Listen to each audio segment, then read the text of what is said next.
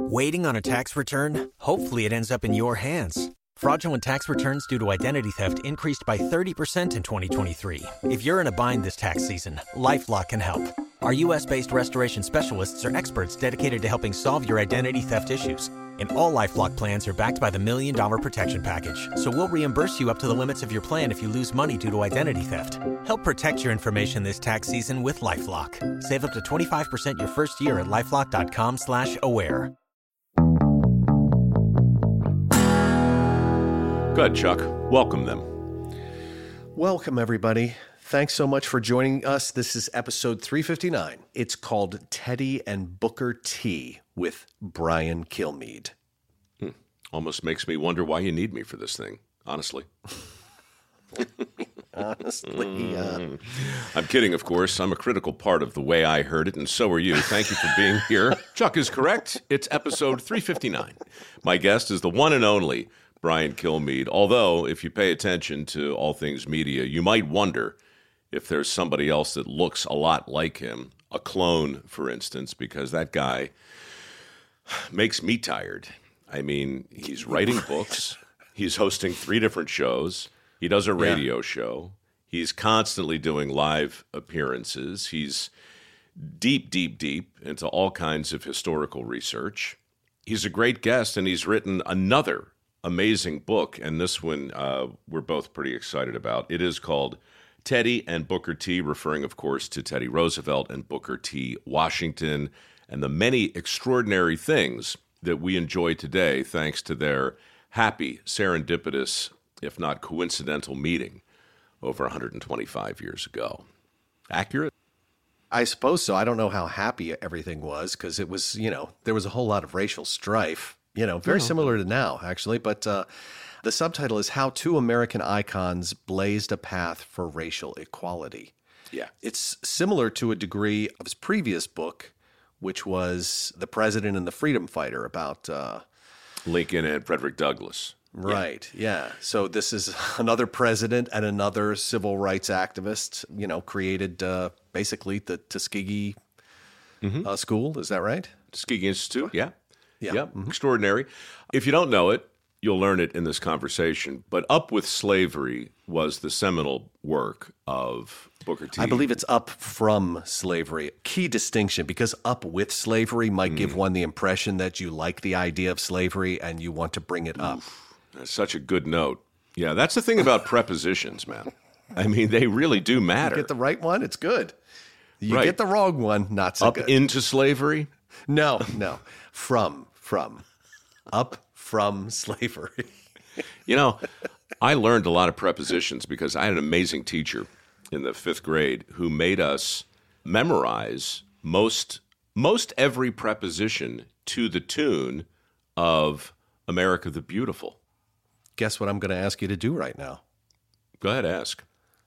Let's hear it. Would you like to sing it for us? About, above, after, against, along, among, around, at, before, behind, below, beside, between, by, down, during, except for, from, in, to, like, near, of, off, on, over, through, throughout, to, toward, on, some, to, up, with, within, without. Yeah. Wow. More or less. That's impressive, dude. What grade was that? 5th. It was my second time through 5th grade, and so much good stuff stuck. It's really my second time usually through. is the second time around, yeah. This is a conversation about education, about language, about getting the proper word right, about unions, about car makers, about presidents, about adversity, about comfort, about strife, about hopes and dreams, and about getting it right and hopefully not making the same mistake again 125 years later. Yeah, Chuck, I used the word happy, not because it was a happy time necessarily, but I grow weary of the criticism of this country that we haven't made progress. And one of the many things in this book that I love is this historic dinner at the White House when Teddy Roosevelt invites a black man to dine with him, which had never happened before. And here, 120 years later, we have a black man in the White House. The progress that's been made is significant, in my opinion, and that's not to say there's not a great deal more of progress that needs to happen. But if you really want to get to know one of the original gangsters, as it were, one of the OGs of non-victimhood and hard work up from slavery, is a cornerstone of the MicroWorks Foundation. And when I found out that Brian had written a book motivated by it that combines the many contributions of Teddy Roosevelt with those of Booker T. Washington, I couldn't wait to read it. I read it. I loved it. He's our guest, and he's terrific. It's coming up. We didn't really break the bank on out-of-the-box creative titles with this one, Chuck. No, we did not. Because the title of the book is pretty good, and it sums up the conversation you're about to hear. Teddy and Booker T, right after this. This is probably my favorite gift idea of the year. And I know this because I received one as a gift, so I know it. It's delightful to get one, and I think you're going to love the feeling you get when you give one, Chuck, because it's a truly interactive gift that takes picture-taking to a whole new level and picture-enjoying to parts, I dare say, that have been previously unexplored in Western civilization. Care to hop in? That is a very interesting observation. Yes, I know of which you refer, which I believe is the Aura frame. Is that correct? That's exactly what I'm referring to, Charles. AURA frames. This is essentially think of it like an electronic picture frame or a digital picture frame. It looks just like a frame you would put a picture in, but you can hook it up to your phone or other people's phones and essentially have access to every photo or every video in the aforementioned phones. And you can tap those images into your frame, and you can share images from next door in your own home or across the country. So I've been taking all sorts of pictures of my fascinating life and sending them to my mom and dad 3,000 miles away, who claim to be delighted by the results. I've been receiving some of theirs, and I'm not yet quite delighted because they haven't drawn the line firmly between images that are truly worth staring at and marveling over and just random moments in their day. But that's okay. We're sending pictures back and forth to each other, and we're loving it. What about you?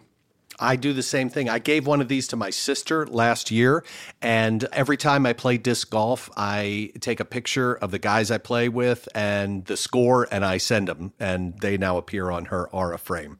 It's pretty cool. If you have kids, grandkids, imagine how easy it's going to be to keep everybody up to speed with everything from birthdays to graduation to all that other stuff. That's not my bag necessarily, but being a former child, I can imagine how delighted my parents would have been to have that sort of technology at their disposal. This is the best digital photo frame rated by Wirecutter.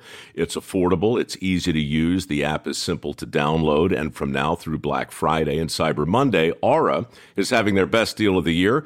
You guys can save on their best-selling Carver matte frame by visiting auraframes.com/Mike. That's AURA frames.com/Mike. Promo code Mike gets you $40 off their best-selling frames. You're going to love it. Terms and conditions apply, but you are going to love Aura frames. I liked them so much, I wrote a jingle. Check it out.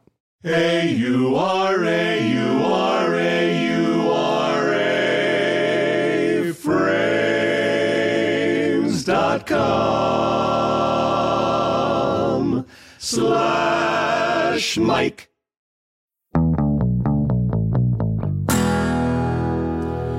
All right. First things first. Arthur Lee, I want to thank you for introducing him to us. He's been a guest on the podcast, as you know. What you might not know is the people in this audience have purchased a bunch of life facts.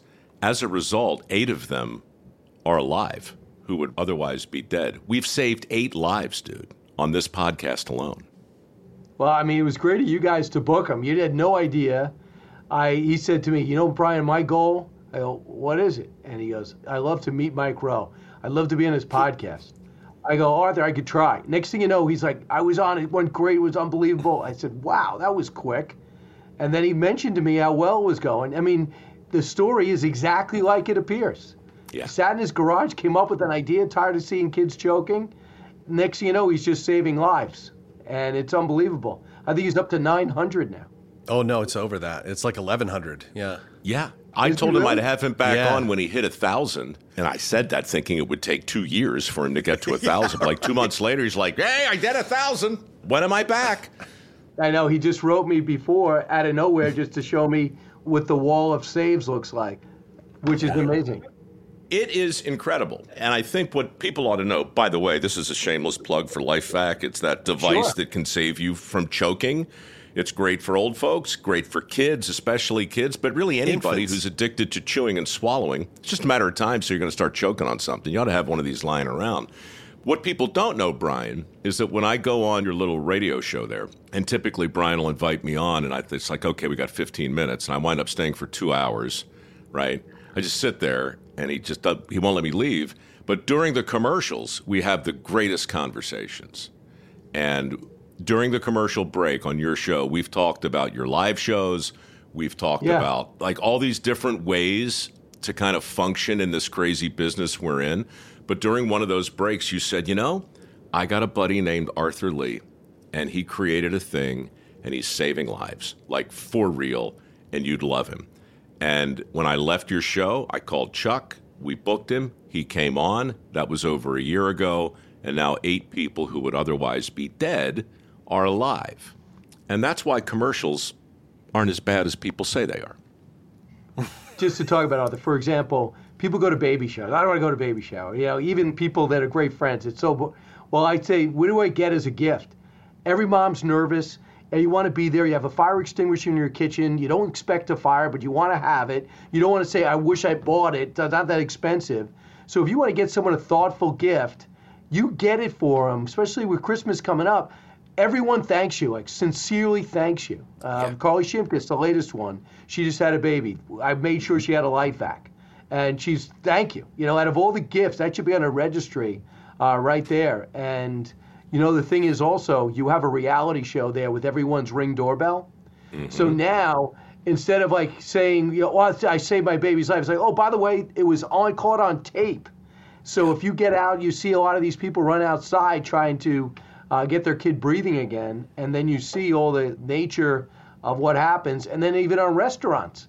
Something happens in a restaurant. Why would restaurants not want to have this? He got tired of it. He mailed it out to all the schools. He said, if you write me, I will mail you out for free because I can't stand that people will choke to death this year. His CFO is going out of his mind because he's pledged to put a LifeVac, at least one LifeVac in every school. He's in like 6,000 or 7,000 now, but there are 100,000 schools in the country. So it's going to cost like $6 million. Yeah, I mean, it's just a lot. He's just one of those guys who, and you described him perfectly. He's a businessman, but he's on a mission, and the mission is out of control. And he's addicted to saving lives. And he's got a product that actually does it. It's like if you invented the fire extinguisher or the smoke alarm, and all of a sudden, you were just getting video every day of people who were just writing to thank you, not for writing a good book, which we'll get to in a moment, but for saving their kid's life. It's intoxicating, man, which is a long way of saying thanks for the intro. The other thing is, if you go to his warehouse, so they are there, all Americans, American-made, American-produced by Americans, actually manufactured everything, A to Z. So then all of a sudden you walk in, it's like, I'm going to take that warehouse, if I get a lease on that warehouse, I'm going to hire all these people, they're going to put it together, we're actually going to put it in a padded envelope, and we're going to mail it out to you. So he's created all these jobs, and I went to his first event where he brought in the families of those saved, and he brought them into tents, he flew them all out, they all met each other, they all have these great stories, and he said, hey, Brian, you see that kid over there? He was about 8. He goes, he gave his 3-year-old brother a piece of candy. He was choking to death. And the mom came out, saved with LifeVac. Can you imagine what that 8-year-old kid's life would have been like had he known he gave his 3-year-old brother candy that killed him? A poison pill. So it was one dramatic situation after another. My foundation is personal to me, but it is built on a couple of books. It's built on ideas, basically, and we've talked about it a bunch. But the Bible, or one of the Bibles in that collection, is Up from Slavery. when you told me that you were working on a book about Booker T, I knew we were going to have this conversation. In the long history of humanity, I don't personally know of anyone who started with so little, achieved so much, and did it purely through grit, work ethic, delayed gratification, a decent attitude, and just a remorseless refusal to be a victim. And man, congratulations on the book. Why'd you write it? And how did Teddy Roosevelt get sucked into it? Well, you were one of the first people I told, or I couldn't wait to tell you, because it's all about work ethic and vision and overcoming obstacles. And I think you came in the radio studio, and I just said if I could recommend one book to you, Up From Slavery, and I'm going to build the book off that. And am I right? When you read it, you could not stop. And I kept saying to myself, this is Norman Vincent Peale, Napoleon Hill, Anthony Robbins, every inspirational visionary that was out there that found a way to be successful, that tried to help other people be successful. He was doing it without having any, what I could tell, mentor, although he had a lot of mentors by the time it was said and done. But it was just a guy who willed himself to success. Can you imagine being 9 years old and being called to the big house, and you can remember the plantation house, and seeing Union soldiers roll out a form and read it, and later he'd find out it was the Emancipation Proclamation, that you are free, and he watched her mom hug him and his brother and said, we're free, and we went back, and he goes, now what do we do? You talk about starting over, if you got hit by a hurricane, if you lost your job, okay, anything that you could figure out, that's worse.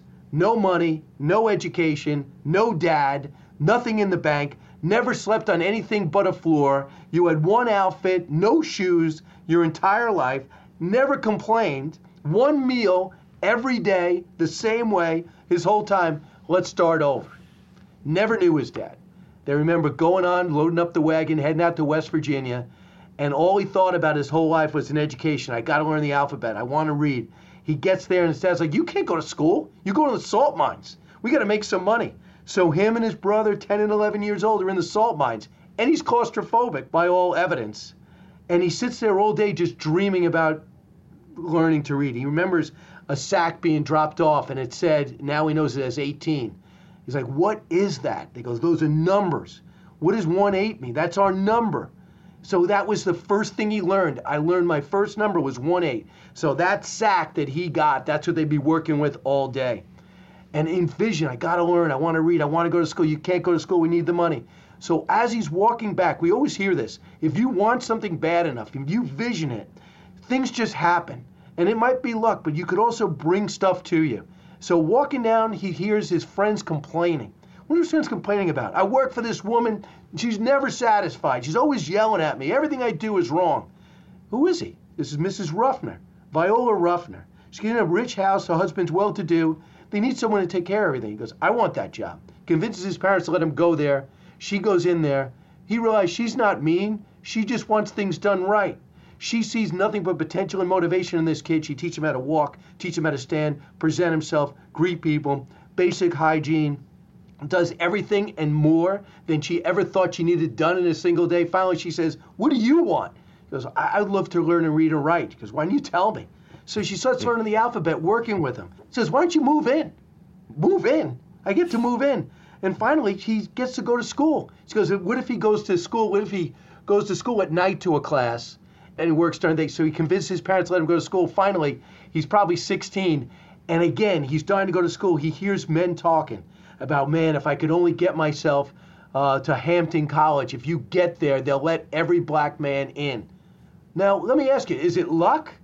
Or are you walking around in life, if you really want something, and if I look at Mike Rowe's background, if you really want something, and how many people it happens. Now, sometimes you want to be on, you want to be on a billboard, you want to be in Hollywood. Maybe that happens, okay?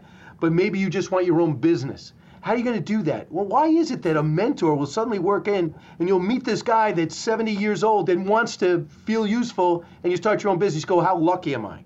Well, Booker T. Washington is proving in his story that you can manifest things if you want it for the right reasons. And he finds his way 400 miles to Hampton College. The problem is he's a mess. And he looks up, she looks at him and goes, you're a mess. He goes, well, I just need to go to college. He goes, just come back. He sleeps in between the breaks in a sidewalk.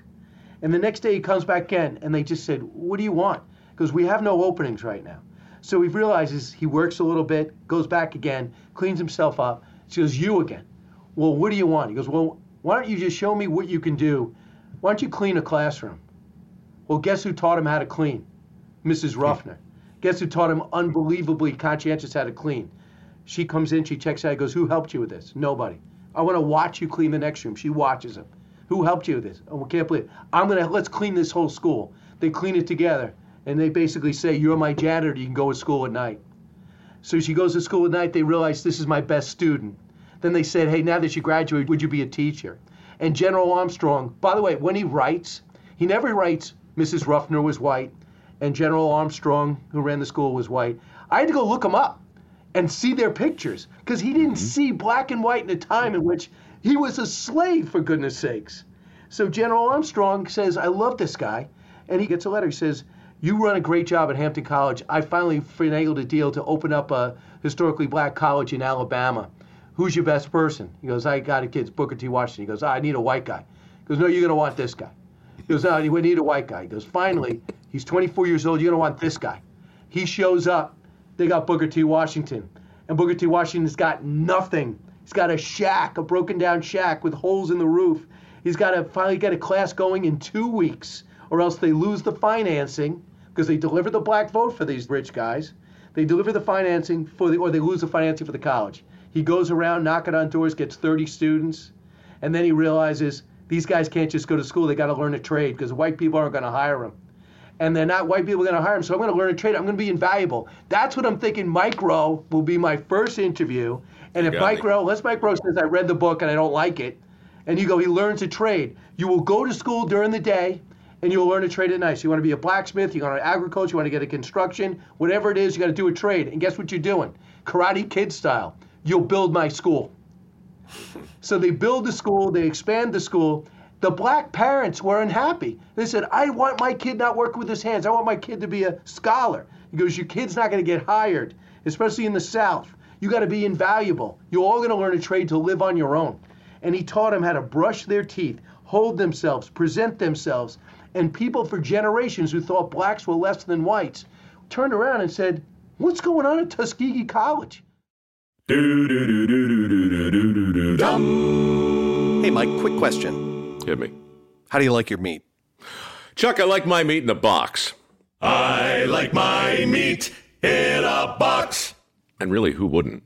The box in question is Butcher Box. For the last couple of years, I've been receiving my meat delivered to my home in these wonderful boxes, which is why I don't spend my precious time in grocery stores looking for wild-caught seafood or pork-raised crate-free or 100% grass-fed beef or free-range organic chicken. It all comes to me in a box that I can curate to suit my own taste. I had a ball with these guys over the summer, grilling here and there. Now, as we approach the winter months, I'm looking forward to sharing this offer with you.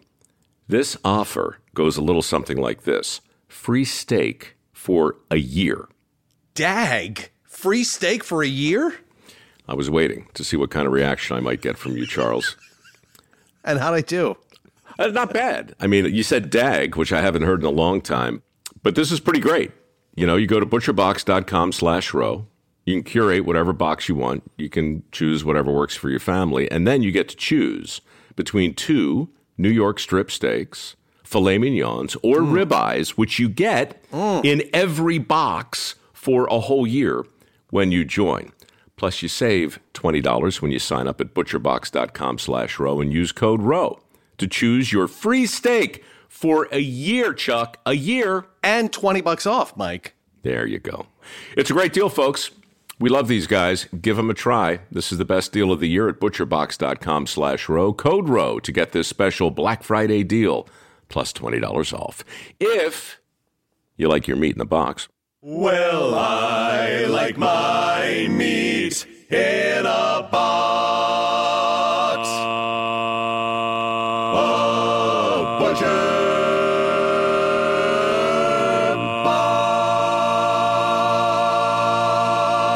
Box. Soft skills. Soft skills too, Brian. Right? It's like, yes, They're teaching skills. They're teaching practical hands-on skills. Yeah. But what made him transformational, both then and today, if he were around, was the soft skills. Teaching the things you just said, from hygiene to appearance to manners, all the stuff an employer would hope to find in an applicant. But I'm sorry, keep going and get me to the White House, because after Tuskegee, that's an incredible dinner. So just so you know, there's people out there that are born to situations where their parents grew up and there was difference between colors, skins, ethnicities. We're seeing it now with anti-Semitism. Maybe they grew up in a house where, like, I don't like Catholics, I don't like Jews, I don't like black, whatever. But then all of a sudden, you look around and go, well, whatever I thought about blacks, I'm wrong. Why? Because I just met 2,000, and they're the kindest, most productive people ever. I'm looking to hire them. And all he did was impress people like Andrew Carnegie, J.P. Morgan, Rosenwald from Sears, the founder of Sears. And guess what? Fundamentally, people don't want to be racist. They want to help out. They knew the evils of slavery, and they said, this is my opportunity. This guy, Booker T. Washington, just asked me to help grow his school, to help African Americans get a higher education, to help America. And even in 1880, 1905, they say, we got to turn this country around. So I felt good about that. So with Teddy Roosevelt, grew up with a Confederate mom, his brothers fought for the South, and a dad that wanted to fight, but the mom says, listen, you can't fight against my family. So he paid for someone to fight for him. And as much as Teddy Roosevelt worshipped his dad's biggest regret was, I never should have done that. Biggest regret of my life. It looks like a rich guy paid off, but it was really a deal with his mom. Having said that, Teddy Roosevelt grew up he almost died. He was about 80 pounds, which he looks like of 15, 16 years old. So his dad says, they were so afraid from his asthma and his terrible eyesight, this guy was going to be infirmed his whole life. He said, you got to build up your mind, you got to find a way to build up your body. And once he grew out of the asthma to a degree, which killed most kids, he started building up his body. And he had that sense of overcoming preconceived notions about this skinny kid who was bullied. And by the time he gets to Harvard, he's never been to public school. He had to be homeschooled. He gets in there, learns to socialize, and he still has in the back of his head, what does it take to make him push America forward? He wanted to get this race relations thing solved. He had a sense of the South and a sense of the Midwest, because after the death of his mom and wife on the same day, he said, I need a break, headed out to the Midwest. So he knew what the Midwest was like. He knew what the South was like. He obviously knew what the North was like. He knew what it was like to be poor, because when he became police chief, he started working the corners of the New York City and started reforming the city and seeing the way immigrants lived. So this rich guy was anything but affluent in any way except for money. He knew what the American experience was like. He picked up From Slavery, a pre-release copy. Him and his wife read it, said, I got to meet this guy. And they met April 1st, 1901 in New York City. Yeah. Yeah. Can we talk? And he goes, listen, I'm vice president now. My goal is to be president. How can I help? He goes, I know the people in the South that are ascendant. I know the judges that are there. We could start being an example to other people, but let's work together. He goes, you got it. McKinley gets shot the day that he was supposed to head to South to teach Tuskegee for the first time. He writes a letter. Sorry, I'm president now. I'm going to have to put up our visit. They finally do work out their visit. They meet a couple of times. They work out some judges' recommendations. He understands the South, the black vote, as well as to put blacks on the path of ascendancy. But don't give me somebody by the color of their skin. Tell me who the best is for the postmaster job, the judge position, head of the docks, whatever it is. So one day he finds out that Booker T. Washington's in Washington. So he sends him a letter, says, why don't you come over for dinner? Booker T. Washington hesitates for a second, says, President of the United States just sent a messenger over asking me over for dinner. I got to go. And he goes and has dinner with his family. And then afterwards they talked until about 11 o'clock at night. Then they went home on different ideas. Someone checked the guest book and saw who the visitors was. It was Booker T. Washington. By the next day, it was blazing headlines. In the South, the most horrendous headlines you've ever seen in your life. Basically, Teddy Roosevelt had sold out his race, and Booker T. Washington didn't have the good sense not to appear at a family event with the president's family. Now what are blacks going to think, people in the reactionary position in the South? They're going to think they're equal to whites. How dare you? In the North, it was not a big deal. But they realized from that moment, there was books written about this. It was referred to, and I put it in my special, by John McCain after he lost to Barack Obama. He said there was a time when there was a national scandal when Booker T. Washington came as a guest because he was black. and now a black man will be hosting those parties. Look how far America has come. But it was a setback and a sobering moment, guys, because in the North it wasn't that big of a deal, but in the South, they realized they had to bring their high-profile relationship down a notch. They had to do a lot of their work behind the scenes, which I thought I thought this book worthy. And I talked to Tweety Roosevelt, his great-grandson, and Sarah Rush, his great-granddaughter of Booker T. Washington. I went to Tuskegee and talked to them, made sure this synergy was real. And I thought, instead of just doing a bio on one, that Booker did a better job than I'd ever do, and Teddy Roosevelt wrote his own biography, what am I going to bring to it that all these other legends did? What if I talk to America, which is still wrestling with race, how these two guys did it in a much more difficult time? And they used each other out of mutual respect, but to raise the country and raise their own product. He was about Tuskegee. He's like raising the most amount of black people possible. To do that, I got to let Washington know I matter and I can deliver a black vote too. And you got to come visit my school. So McKinley, Grover Cleveland, and most of all Teddy Roosevelt, who would later serve on his board, we have his speech that he gave that day. And it looked like he was overcome with emotion by the time he arrived at Tuskegee to see what was there. If I could paraphrase, it was so much more than I ever thought possible for any one man to put together something that's changing lives. And the best example is he was tired of paying for bricks. So Booker T. Washington goes, why don't I buy my own kiln? The problem is I don't have much money.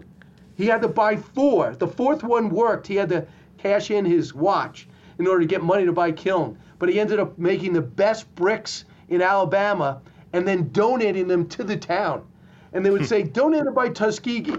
So anyone with these racist ideas of inequality, go, honey, they just gave us more bricks. I could build that shed. I could build that patio. I could build my house. These are great people. So to me, his legacy is so much more than we could ever know, because he educated the masses, combined with Roosevelt to roll out these other schools. And you could not graduate from any of his schools without a skill.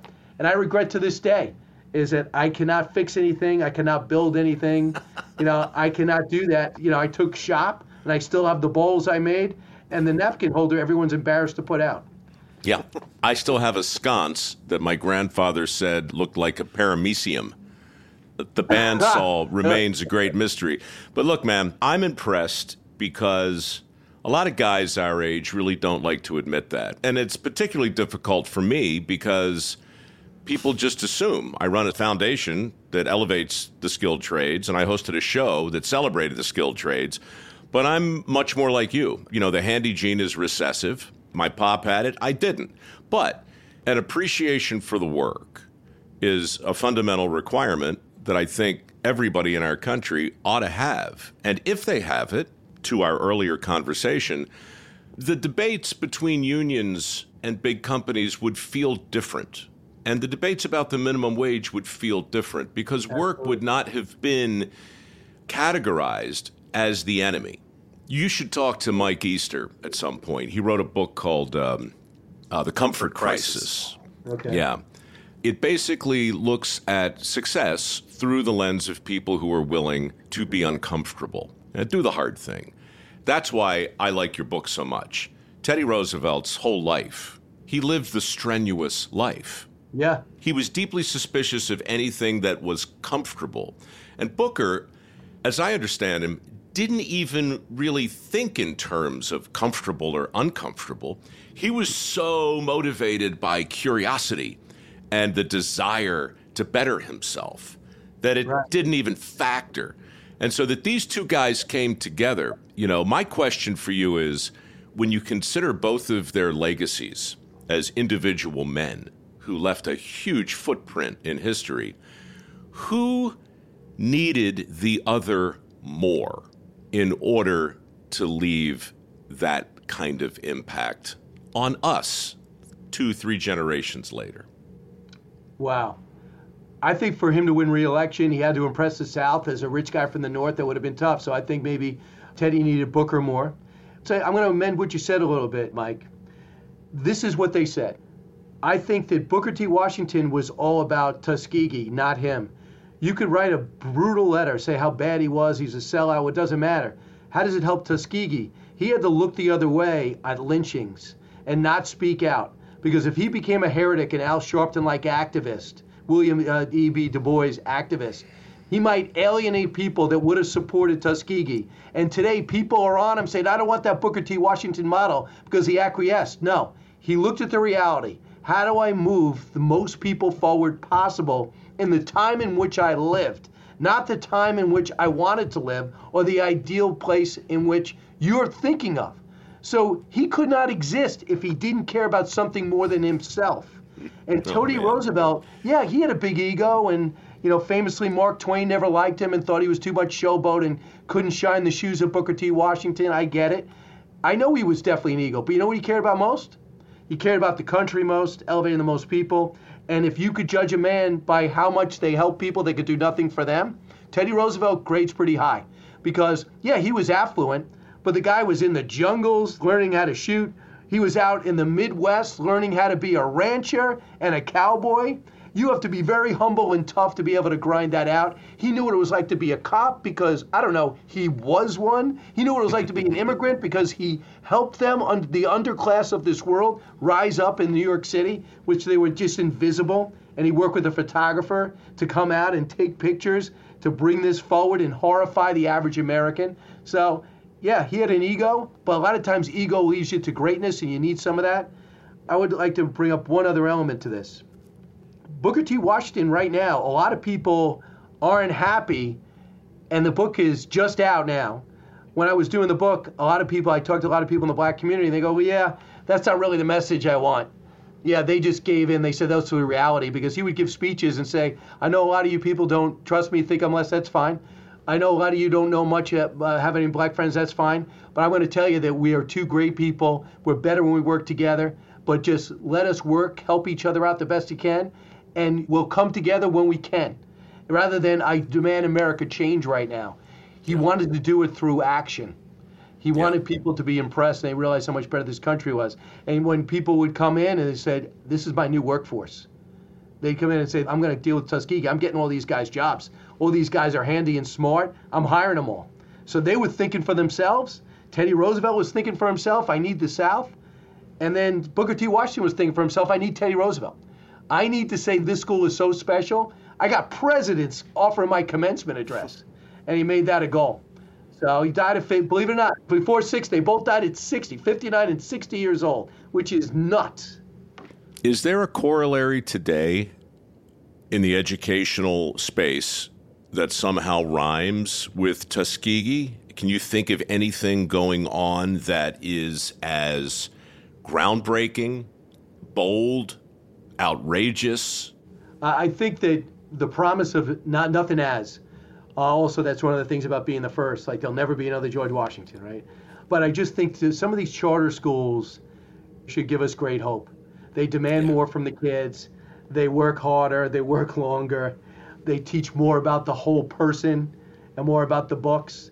So I think that a lot of people are leaning towards that. The good thing coming out of the pandemic, people are reevaluating their education. I see a lot of states saying, I'll take that $8,000. I hope they didn't reverse it in Arizona yet.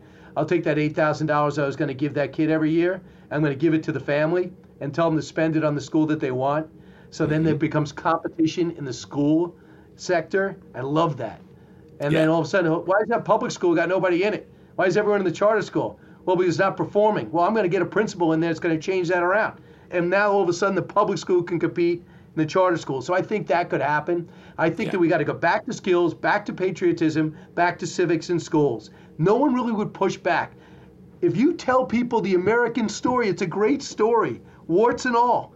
You got to start putting that back into schools and start right away. Don't tell me how bad the country is. We got to start learning about our history. We got to still learn about the Constitution in detail. I didn't really learn that, and we got to get back to putting shop in the public schools. We got to learn a skill. I didn't necessarily have the skill. My dad dying when I was in 9th grade, he put together the house. He would have 3 cars apart and put one together to decide which one he wanted to work with. But if I had a chance to see that through my high school, I would have been competent at least. Yeah. But I think what you have is what I have in sports. So I wanted to be a great athlete and I wasn't. but I put the effort in, got the train, did the best I could, would take out books and how to increase my speed, work hard, and was average. But you know how much better I was as a sports reporter? Because I would go into those locker rooms and I would understand what it took, the talent they took and the dedication they had to be there. Yeah. I had to bring myself down a little bit because I wanted to do that. But I didn't get close to what they accomplished.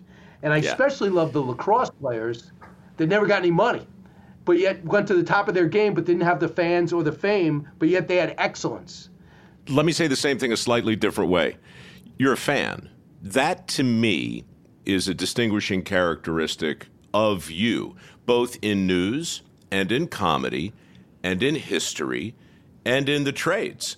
If you can come at a thing, not as an expert, but as a curious ombudsman, a fan of the talent, a fan of the skill, right? With enough curiosity and humility to say, hey, man, how did you do that? Can you show me? Then, I mean, not to blow too much sunshine, but that's what we need now in our news. That's what we need in journalism. We need it in politics. We need it in medicine.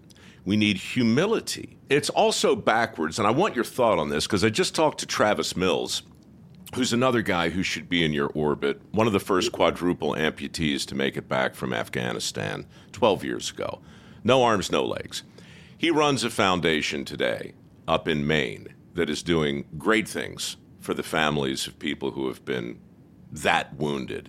His attitude is like Booker T's. There's not an ounce of self-pity in this quadruple amputee. As a result, his presence, his existence on the earth does one of two things. It makes people either incredibly grateful and engaged in their own life and more determined to play the cards they've got as best they can, or it pisses them off to no end. Really? And my question is, what is it?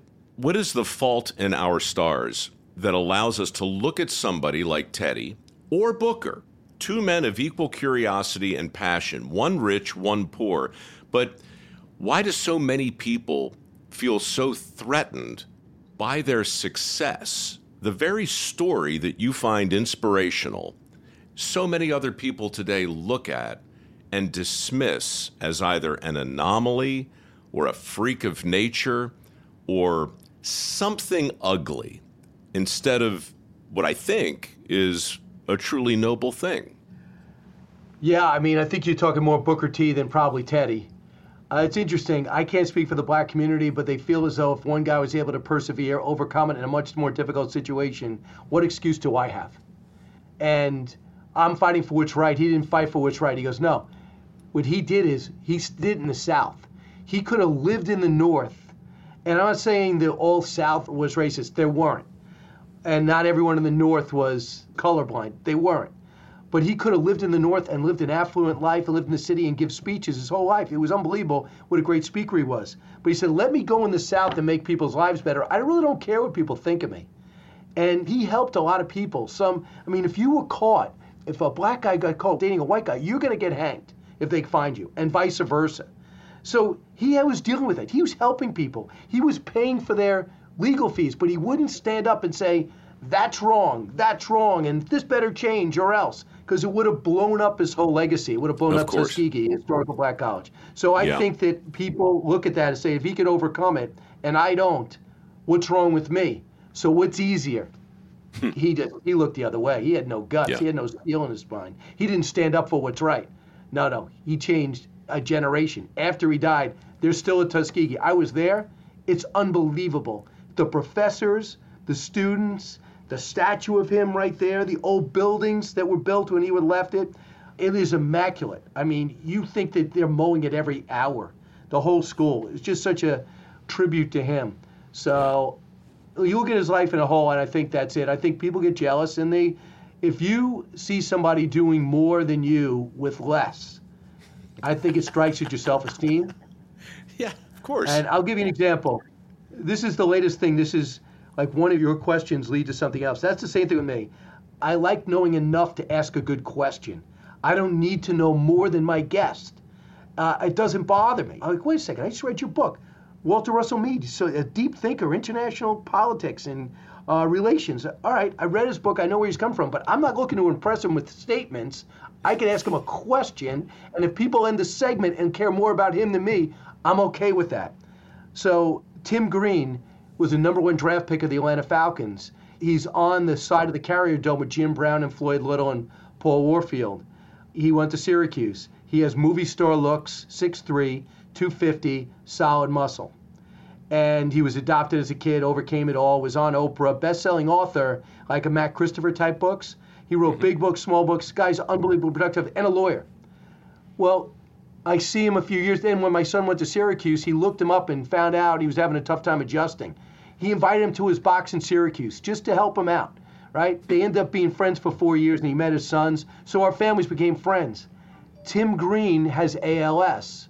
Tim Green now has to write his books with his eyes, look at a letter L, look at a letter R, and communicate. And then it comes out with his voice from his books on tape. They were able to take his voice from his books on tape and put it out. He writes me, his assistant write me, and I think he was able to write me sometimes with his eyes. I hate bothering him, but we keep in touch, like, how you doing? I saw you on the air. And then I go, how are you doing, Tim? And he says, I cannot believe how lucky I am to have all the things I have in life. I sat there, I was just flabbergasted. So if you're having a bad day, like Tim, who had everything, 6 kids, got a vet, he's got all these, one kid's a vet, one kid's more successful than the next. And then you're a broadcaster and writer and an unbelievable law firm, an investor in real estate. And then you get ALS and you're 59 years old and you think you're the luckiest man. You can't believe how lucky you are. If you are at all complaining, it just straightens you out. You know, some people attribute it to a Buddhist kind of approach where suffering is a gift. Suffering is the thing upon which the steel is tempered, right? Yeah. Adversity, comfort. It's another version of all of those things, but fundamentally it's a choice. And the choices that these men made throughout their lives that come out in your book, they are both inspiring and threatening because every page is really a very subtle reminder. And I don't know if you did it on purpose or not, but it's a reminder that we could all be better. And absolutely. You know what? You have to be open to that. And let me tell you, Brian, the other thing I really liked about your book. I liked the way it forces you to think differently about the language and about the way things change over time. I love that we just talked about the UAW and the automakers because, you know, Teddy, he was the trust buster, right? He was a progressive in the very early 1900s who went after big business, the big railroads, all of the big holding things. He was on the side of the union. And I don't believe he would be today. And isn't it weird and interesting how the language around us can completely become so reconfigured that the words just don't mean what they used to mean, man. I know. They simply don't. When I think of unions now, I think of guys making a lot of money in union management and how much are they actually helping out the worker, and are we trying to maximize the worker to get the product better? I don't want to see anyone abused at all. I don't want to see child labor. I love that we have child labor laws. But you would think Teddy Roosevelt, born into wealth, when all around him was wealthy people, the Roosevelts are some of the richest around, he's like, no, I see more eye to eye with the everyday worker, and I don't like that these rich people are more powerful than the government, and let's break it up. What do you mean break it up? Yeah, I'm going to break it up now that I'm president. Well, you're never going to get reelected. That's why they wanted to kick him out as governor. Because this guy's changing everything. He makes more demands on us. He's changing all the rules. So let's recommend him for vice president. That's a job where careers die. Well, not if the president dies. Not if the president gets shot. So all of a sudden, the worst job in the world became the most important job, and it happened to be his goal. And he went in there and blew things up again. You couldn't give this guy a job that didn't matter. One time one of the jobs, and I forgot the name of it, was just to streamline the bureaucracy. He went into a backwards job in government. He gave all these people incentives. He thinned out the office. And they ended up, when Grover Cleveland won back the presidency, he goes, I'm leaving Roosevelt there. This guy's unbelievable. So even though he was on the other party, then his wife's like, hey, listen, I hate Washington. I'm out of here. So he ended up giving up that job and going back, and it was one thing after another. Just, he didn't care about the critics. People were making fun of him. They thought he was a joke. A little bit like Trump. I'm not saying that Trump is in Teddy Roosevelt's category, but just like Andrew Jackson, he's not one of us. He's not, He's a jagged little pill. He didn't go to the Ivy League school, even though this guy did, but he doesn't act like us. He boxes when he has free time. He shoots Swims tigers. the Potomac every morning. Yeah, that's it. The maniac. He was a health maniac, and he was an adventurer and an explorer. And if you haven't read The River of Doubt, you have to read it. That he and Kermit go down. Yeah. I mean, it's like the great adventure of all adventures, and it happens after San Juan Hill, after the presidency, And after the trust bust, after everything. Yeah. So listen to this. So he loses the presidency because he divided the party. He got more votes than Taft, but not more than Woodrow Wilson, who was a raging racist, by the way. Took great pride in the fact that no black kids went to Princeton when he was president. Isn't that great? Yeah. Told Booker T. Washington to go jump in a lake. Don't even try to come in here. And I don't think women should vote. Besides that, I thought he was excellent. Yeah, Great leader. Yeah, but whatever. I'm not saying take his name off the school, but you might want to think about it. So Teddy Roosevelt, I did not know this, but his great-grandson, Tweed, told me this, who remembers playing in the yard when Teddy Roosevelt's wife was alive at Sagamore Hill. Oh, wow. So, which is incredible. So he said to me, do you know he was queuing up to run again? And the Republican Party forgave him and was going to let him run. He would have been president when he came back had he not died and really destroyed his system in the Nile when he told Kermit, leave me. Just leave me here. I'm dead weight. You save yourself. Yeah. By the way, quick sidebar, folks, but this book we're talking about really is also worth your time. Not just Brian's, but The River of Doubt. Yeah. And, I mean, if you like a real adventure with a figure at the center of it who you already kind of know, you're just not going to find a better read. It's remarkable. I'm going to tell you this. I do feel guilty, though. When I read about Teddy Roosevelt and all he did, I'm like, what am I doing?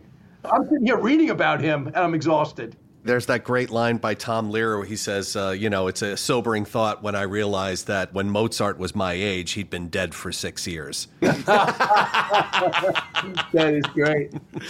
Well, speaking of, Mozart's ability is not a thing that most people can relate to. Even real fans of music, real lovers, just scratch their head when they look at the output. And we scratch our head when we think about what Beethoven did after he lost his ability to hear. It boggles the mind. Well, so too does Teddy Roosevelt's relationship with reading.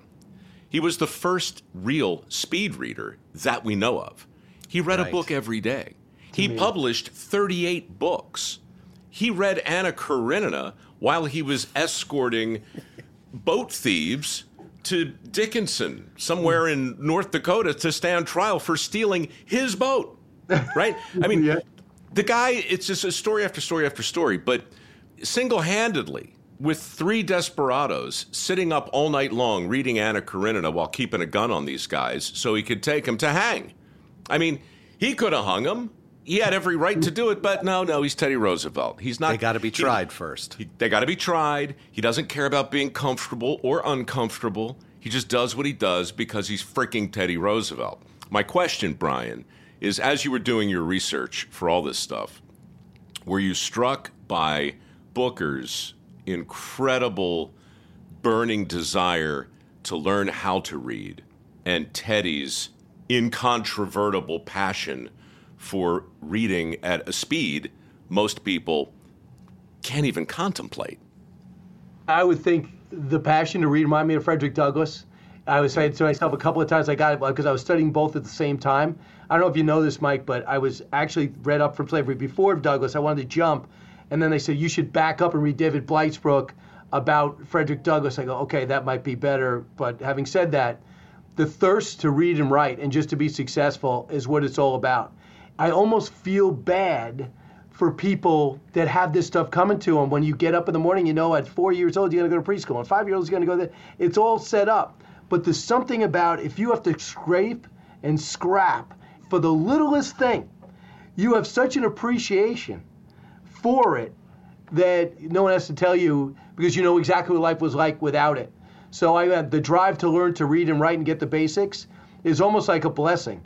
Like they always say the second generation after someone comes from nowhere, like those kids have trouble. Like Booker T. Washington's kids couldn't possibly have the thirst of success that he'd had. Frederick Douglass's kids had it so much better than Frederick Douglass. Abraham Lincoln actually had it worse than his father. But that whole I have to do whatever could be successful just knocks out any obstacle for the rest of your life. And it just makes you really appreciate it.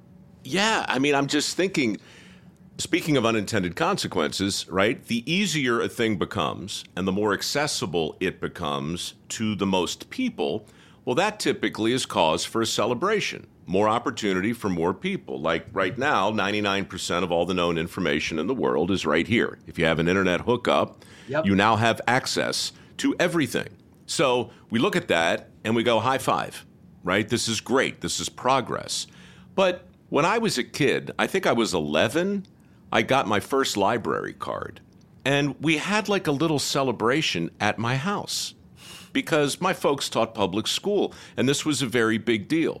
And it was very important. They gave me the card, and they said, Mike, you now have access to all of the books at the Rosedale Public Library, which was 2 miles away, which I was invited to walk to whenever I felt like it. Can you imagine? You walk to the library, you sit down, you walk through the stacks, you find a book, you check it out, you bring it home, you possess it. It's yours for 2 weeks, right? And, you know, when you think about the difficulty of getting a book, let's say, Teddy and Booker T at your local library, or going to Amazon and downloading it, which takes about a fraction of the time, or going to Audible and listen to somebody read it. I really wonder if the ease of access doesn't come with some weird unintended consequence of making it less meaningful. I know. I agree. I don't think that that's adjustable, though. I'll say you one thing. To your point, I download everything. Why? Because if Mike Rowe's coming in, I got to interview him. I have to highlight notes, and I take a note. So even if you come in 2 years from now, I go back to your book, and I go, okay, I remember this. So I use it as notes. It's just much more convenient. Plus, I'm going back and forth to Long Island. I don't want to carry 4 books around. You know, so I'm like, give me my iPad. I got 20 books in there. Now I got 250 books in there. And I keep going. So like also with Booker T. Washington, while you're studying, I'm reading his book. I'm reading Larger Education. I'm reading that. And I have notes. So I go back 6 months later and go, wait a second, where's that quote? So I need it for practical purposes. And I also download newspapers. So all my newspapers are online too. I know so many people tell me I will never download a book. I need to hold it. And a lot of people at Barnes & Noble, when ebooks became hot, they panicked. And they said, we're over. Bookstores are over. They're very successful now. Yeah. Because people still need to hold a book. So I don't know how you're old school like that. No, well, look, I mean, I got books for sure. But you're talking about a thing, if I remember it right, I think it's called the displacement theory.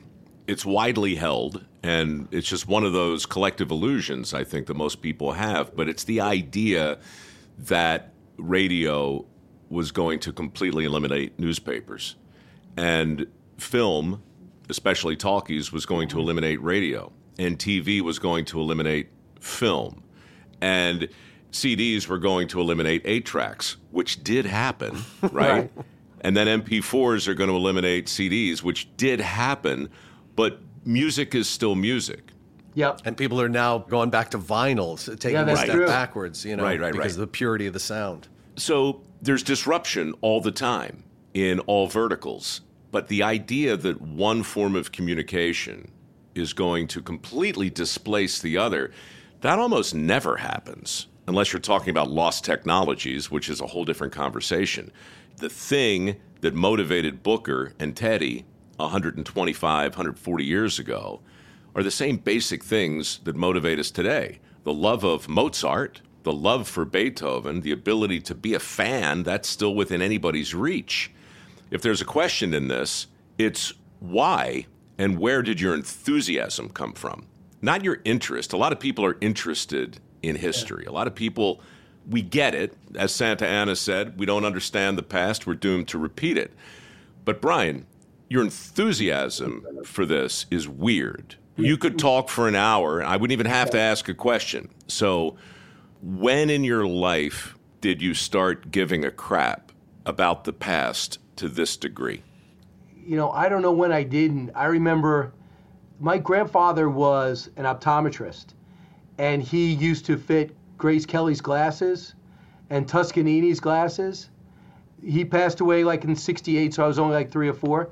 But they used to keep all his celebrity stuff around. I used to be amazed when he said, I can't believe Toscanini, which I'm not a big classical music person, but he was on television, and they would show me video of how they have to grab his nose. And my grandfather used to sit in the audience scared to death because if those glasses flew off, it was on him. And just to think of these historical figures that he touched, and Grace Kelly was still alive until the car crashed, and I thought, man, this is unbelievable. And then you see this George Washington and Mount Vernon. I remember going there as a kid and thinking, do these historic figures actually live and walk? I was just always fascinated by people that were walking on the same spot as you just thousands of years ago. And when they died, their story died. And I always thought, man, why is that? These people are so special. Why don't we keep that alive? And I was always on the receiving end. And when it stopped, I felt like a gap. The first time I started realizing how much I miss history was Dave McCullough's book on Harry S. Truman. John Adams, excuse me. And the second one was Harry Truman. And when I opened up that book and they said, John Adams is pulling into New York City, why is everyone so rude here and in a rush? I go, what? Are you kidding me? It's the same New York that he thought. And I'm like, where exactly is he? And I was I can't believe this. And then Harry Truman wrote this book. I might have told you this already, but he was fascinated by history. And he loved Jefferson. And he has all these guys. He has 9 people that he wrote. His daughter Margaret published it because he took notes on all these people. And he talked about Jefferson being 6'1" with freckles and red hair. He talked about Washington being self-conscious about his teeth. He talked about all these personal things about these men, how sickly James Madison was, how often he thought that he was going to die with the epilepsy that we found out later, that doctors prescribed later.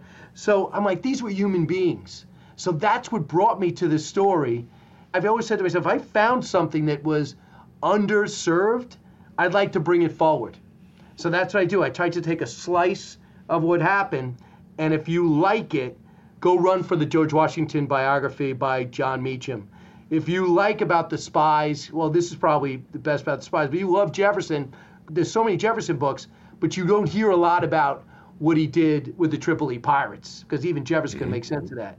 Another thing, the thing that got me excited about War of 1812 is when people can show me it, and George W. Bush is touring me through the White House, and he shows me the burn marks over the bowling alley, and he said, that's what's left of where the British burned the White House. And I said, why do you think they left it there? He goes, my opinion, to let us know how fragile democracy is. So I'm like, I got to go back and learn more about the burning of the White House. So, and I put down the news. That would be my relaxation from getting out of whatever the 5 big news stories of the day were. And it also helped me here because it gives me a perspective on everything. If you know history, you get a perspective. Wow, we've never been so divided. Excuse me, I can remember a time. By the way, we're always protesters. I think the 60s were a little worse than the 1860s were a little turbulent. Let me go back and check. So it gives me a perspective. I guess that was a long answer. I don't remember or not. I also remember if someone who I think's intelligent says something like, who was in World War II? I realize, I'm like, holy crap, how do you not know? Like Sarah Palin. When they told Sarah Palin, when they realized she didn't know who won World War II, and they had to sit down and tutor her about that. And I'm not putting her down, it's just a fact. I go, wow, there's gaps with people. It's not only the elite that know more, the scholars that are so intelligent. What if I approached it from the blue-collar perspective? Here's the fundamentals, and they're all right. You might want to go into detail. That's great, but I'll give you the fundamentals of these stories. I watch the way people look at me when I would explain stuff among my friends, and the questions they would ask, I'm like, wow, I can't believe this. They actually did not know what I just told them. It just sticks. A lot of stuff doesn't stick, but this stuff sticks in my head. You're lucky. You're lucky to have found a passion, and you're lucky to have a platform, where you can scratch that itch. That's the key. It's been really fun to watch. from my perspective, as one chronic freelancer to another, I know what you're doing, and I can see that you're coming at this from a lot of different sides. And my favorite aspect of your career is the curiosity you have for our shared past. And you've written a bunch of fun books, but this one is super terrific. My final thought with this conversation and about your book was, I really wonder where we'd be as a country today if everybody really understood what Booker T did. If there was one book that was mandatory to read, I think Up From Slavery, Absolutely. and possibly yours, would literally transform the debates that we're having today on almost every issue. Well, I would rather you say I'd rather people read mine rather than Up From Slavery, because it helps out my family and my legacy. So don't give Booker T. Washington too much credit. Rapacious capitalist. Right. Yeah, real man of the people. I wanted to share the one quote that I gave you that I don't know if you remember. From Booker? Yeah, from Booker, that I told you. I remember. Well, while you're looking for that, let me just mention that the book is called Teddy and Booker T, How Two American Icons Blazed a Path for Racial Equality. And you can find out where the best places to buy it, I guess, at briankilmeade.com. Yeah, do that. Go get the book. You get it signed. It goes to my local Barnes & Noble, and I got a whole bunch of appearances. How about this? Booker T. Washington. With few exceptions, the Negro youth must work harder and perform his tasks even better than a white youth in order to secure recognition. He also has a silver lining in the black laborer demonstrating his reliability and rigor. Out of the hard and unusual struggle through which he is compelled to pass, he gets a strength and confidence that one misses, whose pathway is comparatively smooth by reason of birth and race. Doesn't that Nice. sum up our conversation? Not as good as this one. The world cares very little what you or I know, but it does care a great deal about what you or I do. Okay, you beat me. Of course I beat you. It's my podcast. Yeah. Hey, man, congratulations. It's a great book. What are you doing next? Exactly what hallway do you run down, and what chair do you sit in, and what host do you impersonate at this point in your day? I got my normal day today. Tomorrow I'm doing the 5. And then I start every weekend just going out on different tour, different events. I got the Patriot Awards. I guess, so you're not going to be there this year? I didn't get invited because I don't think we're in production for the show that I'm currently doing right now. And, things like, apparently money's tight over there. There have been some cutbacks. I don't know if you've seen the headlines, but, stuff. Yeah, it's been an interesting time, right? But, and then we'll talk offline just about this story in particular. I think of the Israeli war reaffirms what makes Fox great, because we understand who the good guys are.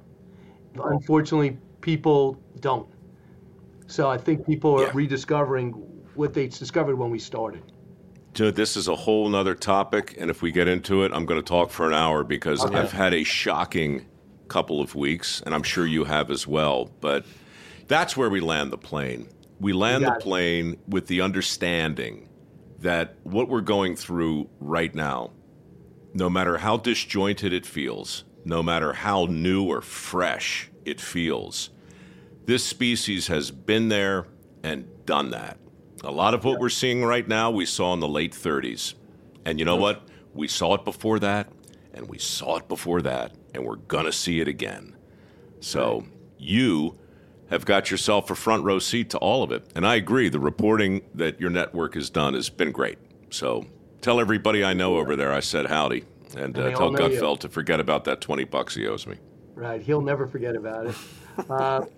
Speaking of Gutfeld, what is the deal with you and Gutfeld? He really lays into you a lot. Is it good-natured at the core, or does he really despise you?